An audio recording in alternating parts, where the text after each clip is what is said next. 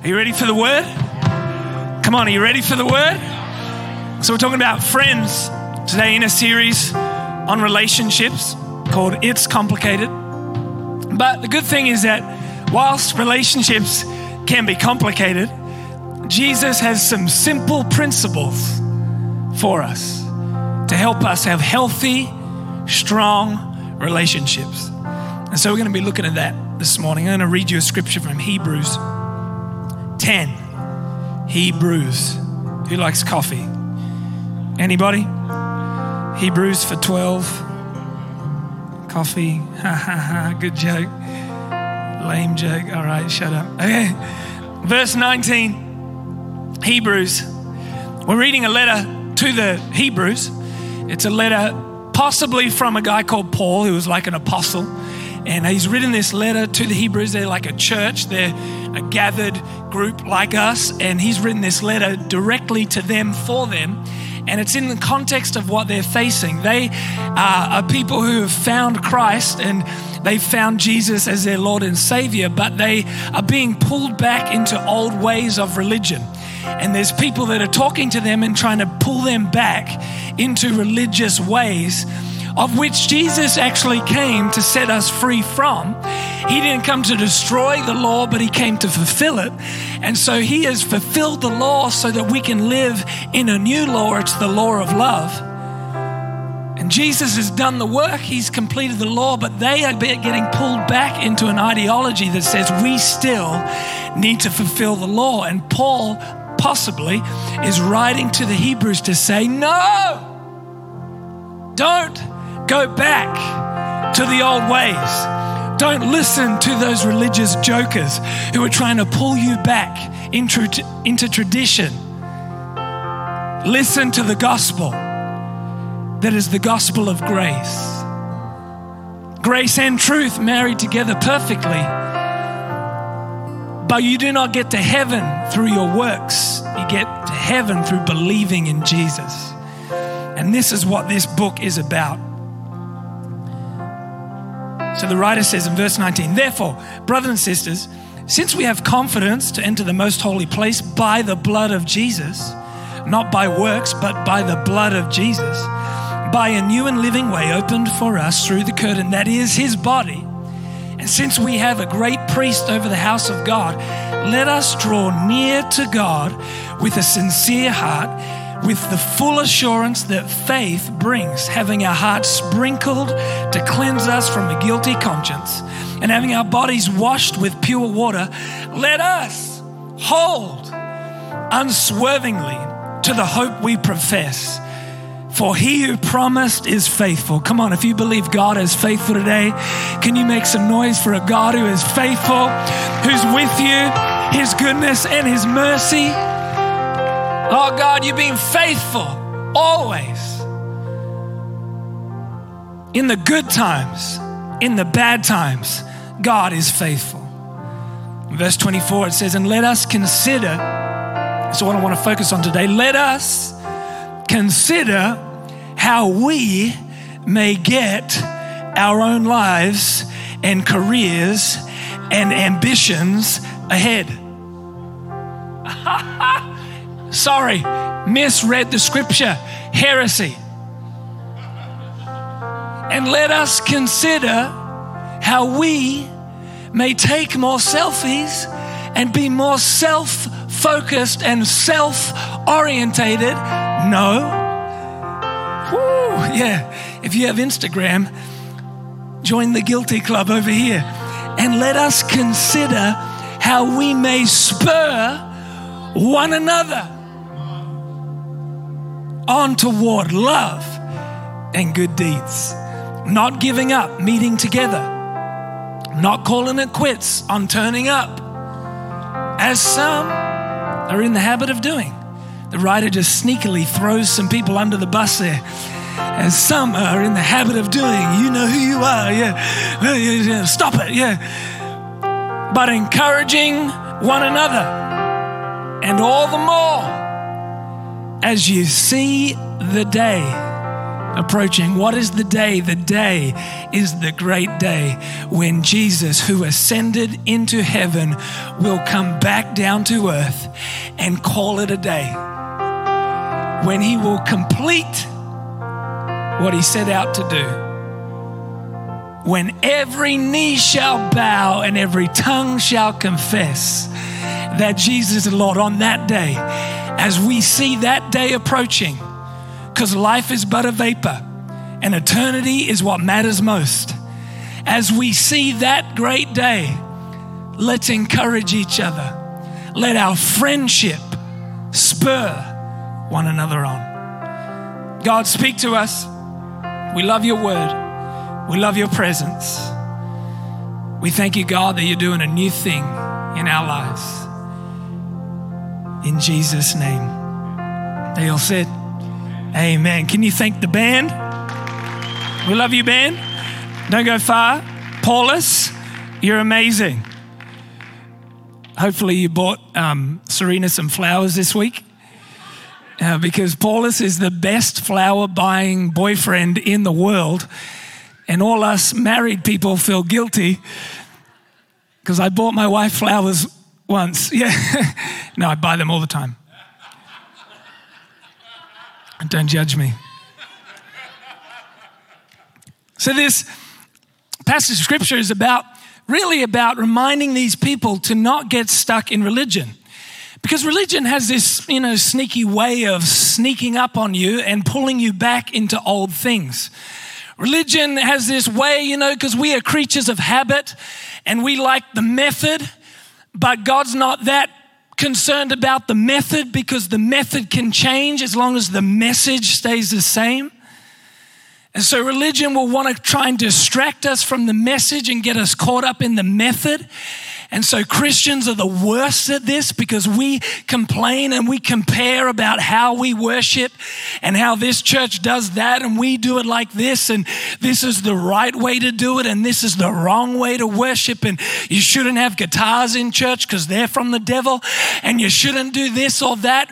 And we're arguing. Religion wants to argue about methodology, but it forgets about the message. And so the writer is reminding the Hebrews, hey, don't get caught back into old things because that is going to steal what Jesus came to give you. Yeah. Jesus fulfilled the law and he brought a new law. It's the law of love. In the New Testament, we don't live by the law of the 10 Commandments. Though they are good, we don't live by them. We live by the law of love because the law of love fulfills every commandment that was ever written. And Jesus came from heaven to earth to fulfill the law so that he could break the curse of the law so we could not live under the law but could live the life of love. And this is what Jesus has done for us. And the writer is passionately reminding the people, don't go back there. Don't go back there. He's saying Jesus came that you could be friends with God. That's why Jesus came, that we could have friendship with God. And then he says, and we should have friendship to push each other toward God. Our friendship should drive each other toward that great day that we would spur each other on. So the writer is reminding them. Because love is really what Christianity is all about. God is love. Have you read that? You heard that before?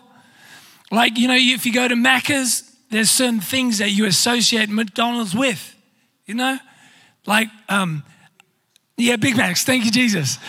Or McChicken burgers, we associate things to places that we're familiar with.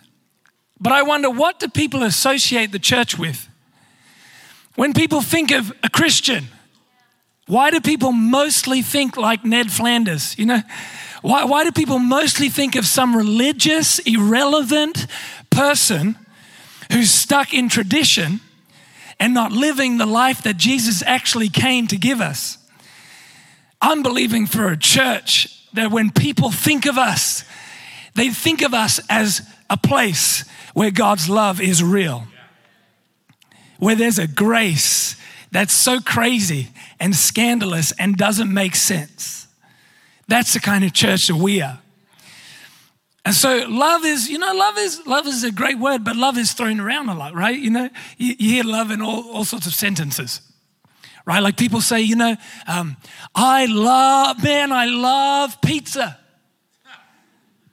And then they'll use the same word to say, man, I love my wife. You know, the two don't equate.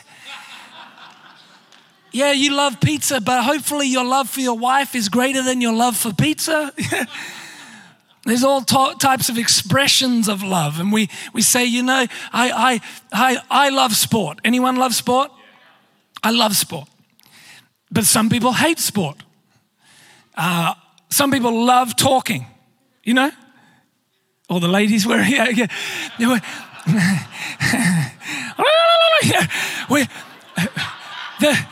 I just offended every woman in church. Just offended every woman.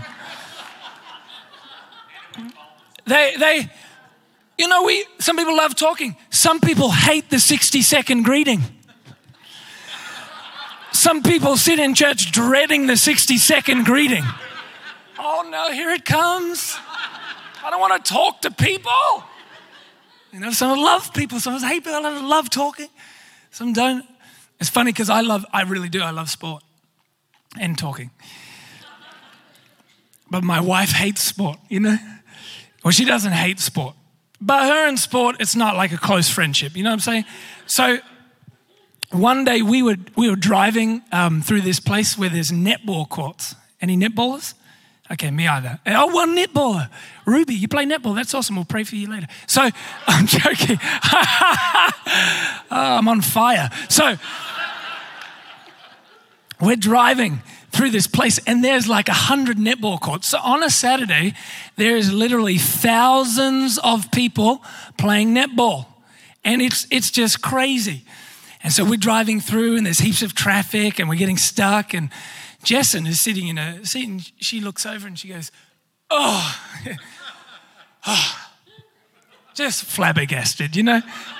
I've never heard her that angry before in my life. She turns to me and she says, look at all these people playing soccer.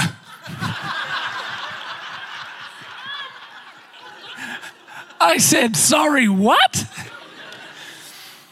Look at them all. They're so annoying. I love sport. Jessin, not so much. But we love food, and I love burritos, and I love pasta, and I love curry, and I love food. So love is, not a distant topic. But when it comes to who we are as a representation of who God is, love is vital. In fact, there's this great scripture. I'll find it in John 13:34. It says this. It's Jesus talking. He says, a new command I give you. Love one another. As I have loved you, so you must love one another. Ready? Ready for this? Verse 35. By this,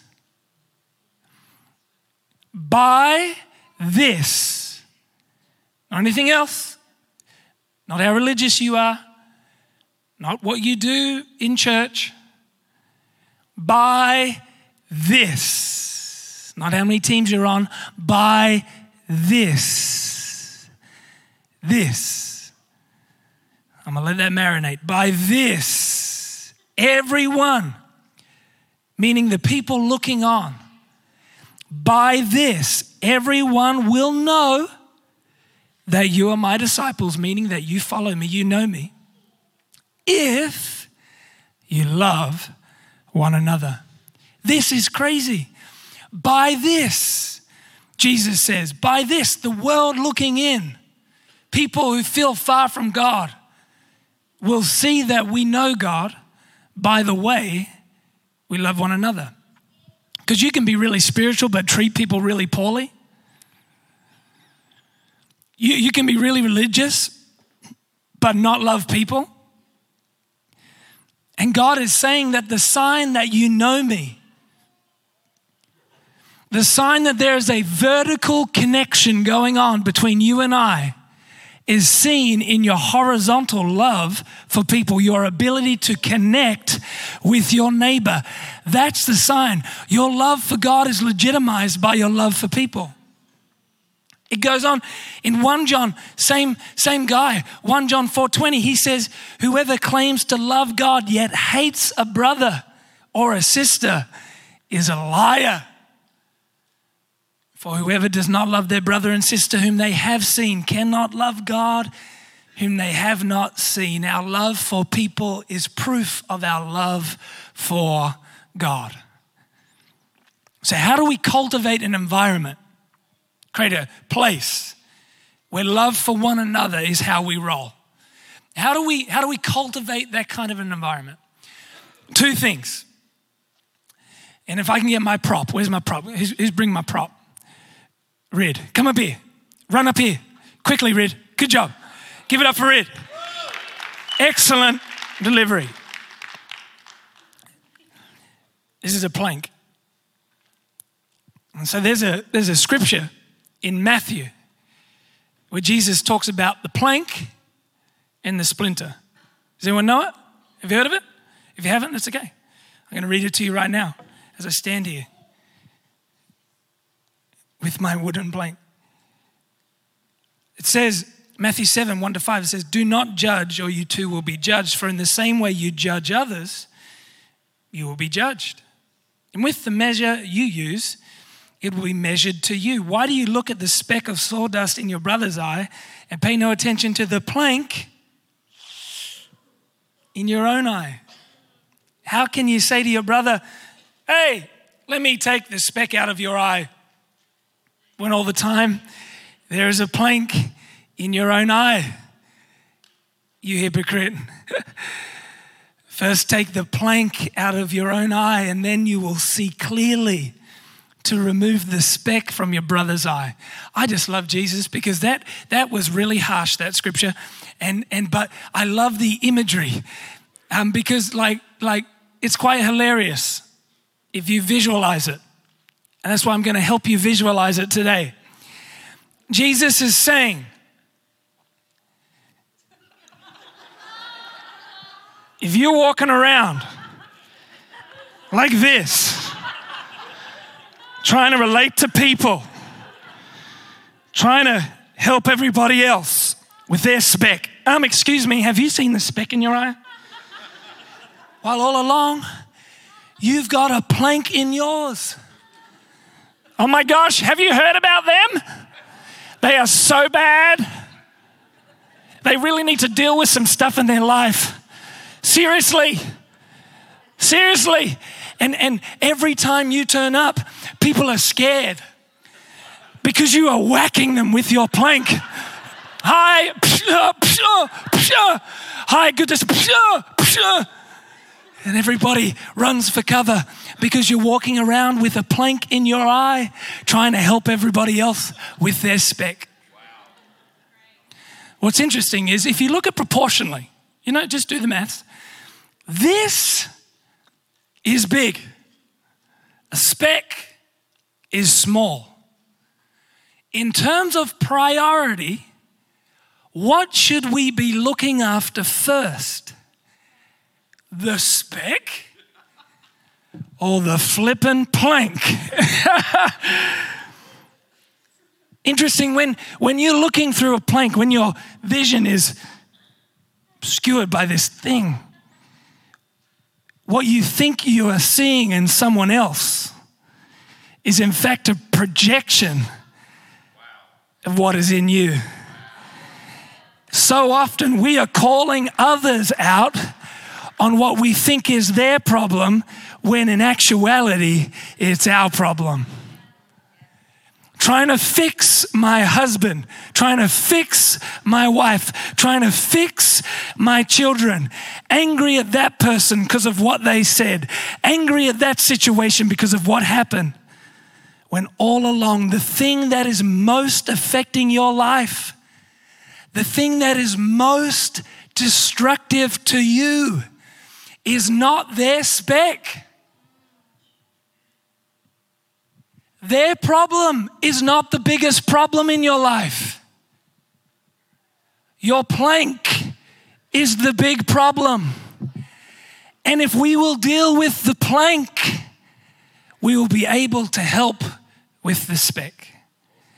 If we deal with this first, if we learn to lead ourselves first, we will be able to lead others.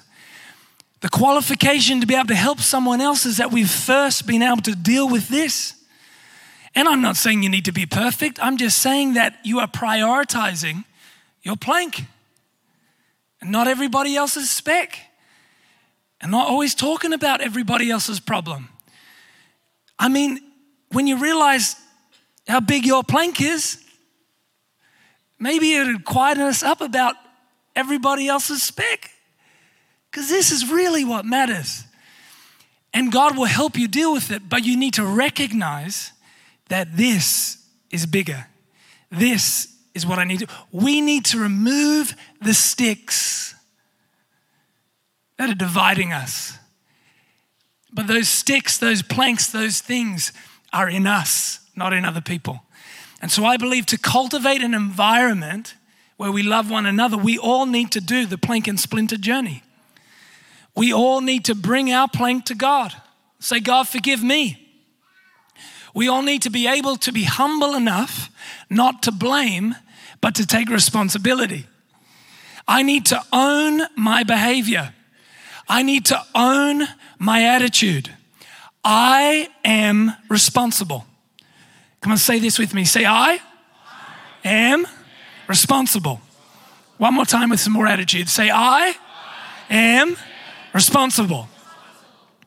I am responsible for what I do with what happens to me in life. I'm not saying that everything that happens is fair or right, but nonetheless, if it's in me, it's my responsibility. I need community. I need friendship to help me. But at the end of the day, I need to take ownership of my attitudes, my will, my mindset, my words, and I need to bring it to the Lord and say, help me, Jesus. The beautiful thing about this stick is that Jesus made sticks into a cross, which he died on. And he took every plank. He took every burden. He took every sin. Crucified on the cross. If you bring it to Jesus, if you repent, if you come to him, it's good. It's over. Keep walking. Keep bringing it to God. So we need to remove the stick. That is the first point. Remove the stick. Second point is that, well, you know what it's saying in Hebrews is, in verse 24, it says, and let us consider how. You know, like actually consider. That word means to ponder, to stop and think. How could I spur other people on? How could I be a source of encouragement for others? Great scripture that says, he who refreshes others will himself be refreshed. There is something powerful when you position your life to help others. It actually helps you. And so let us consider how we may spur one another on. A few quick thoughts. Number one, spur. We're the kind of people who pick each other up, spur one another on. We don't compete against ourselves, and we're not comparing against ourselves. When one of us wins, we all win. When one of us has a victory, we all have a victory. When one of us has a fall or fail, we all have a fall and a fail. We do it together. Spur one another on. When people come into contact with you, is their head lifted or is their head downcast? What kind of environment do you create for people? I want to be the kind of person that every time somebody comes into contact with me, they leave with courage. They leave with a sense of God's good. They leave with a spring in their step. Are you creating a positive atmosphere around your life? Are you creating a faith atmosphere around your life? Do you believe in people? One of the best things you can do is believe in people. They might not remember everything you say, but if you believe in them, they'll remember that. We spur. It's my first point. Spur. We got that? Spur one another on. Second thought is toward. What are we spurring each other toward? Love and good deeds. Love and good deeds. We're not spurring each other on toward just this idea of success, but it says love and good deeds is the goal. To love people. Here's ways you can love people. Pray every day for opportunities to reach out. Show interest in people in your everyday life. You know when you're talking to someone and you say, hey, how are you?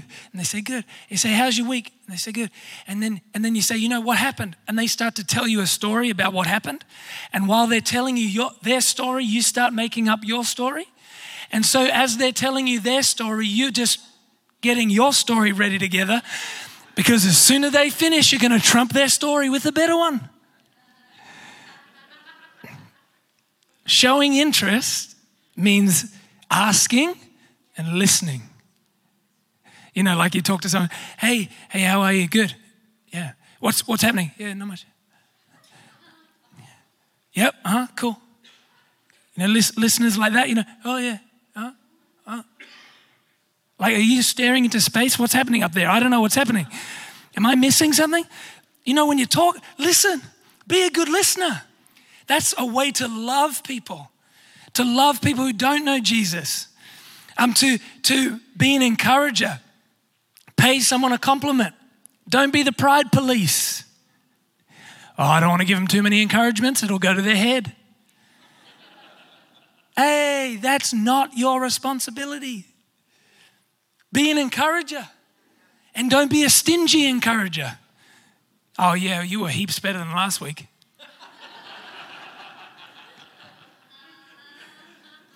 Wow. Your fashion sense has really improved. What? What is that? Just say, you look amazing. What have you done with your hair? It's incredible. And I'll say nothing. Yeah. And what? Don't be stingy with your encouragements, but also don't be vague. Wow, you're just amazing. Wow, you're incredible. Be specific. Hey, the way you did that, amazing. Hey, the way you dress, awesome. But let's be encouragers. Let's be known as people who encourage. Give a gift. Buy a new neighbor. Somebody moves into your street, buy them a gift. Flowers. Do something. Walk across the road. Say hello. Help people who look lost or distressed. Do something practical to help people in need. Third thought is to be invested. Don't give up on turning up. One of the most encouraging things you can do for the people around you is to keep turning up. And we salute you today for turning up. And the people here have been coming for 18 years. We salute you. We would never be able to do what God has called us to do if we didn't turn up. Be invested to the point where you turn up.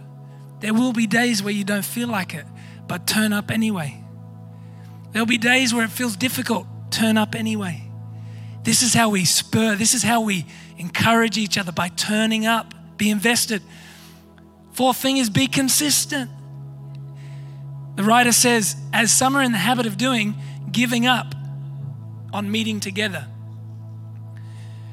Set a pattern in your life that I'm here every Sunday. I'm not going anywhere. I'm not moving on. The last thought is be kind. Be kind. Be the kind of person who's kind. It's the kindness of God that leads people to repentance.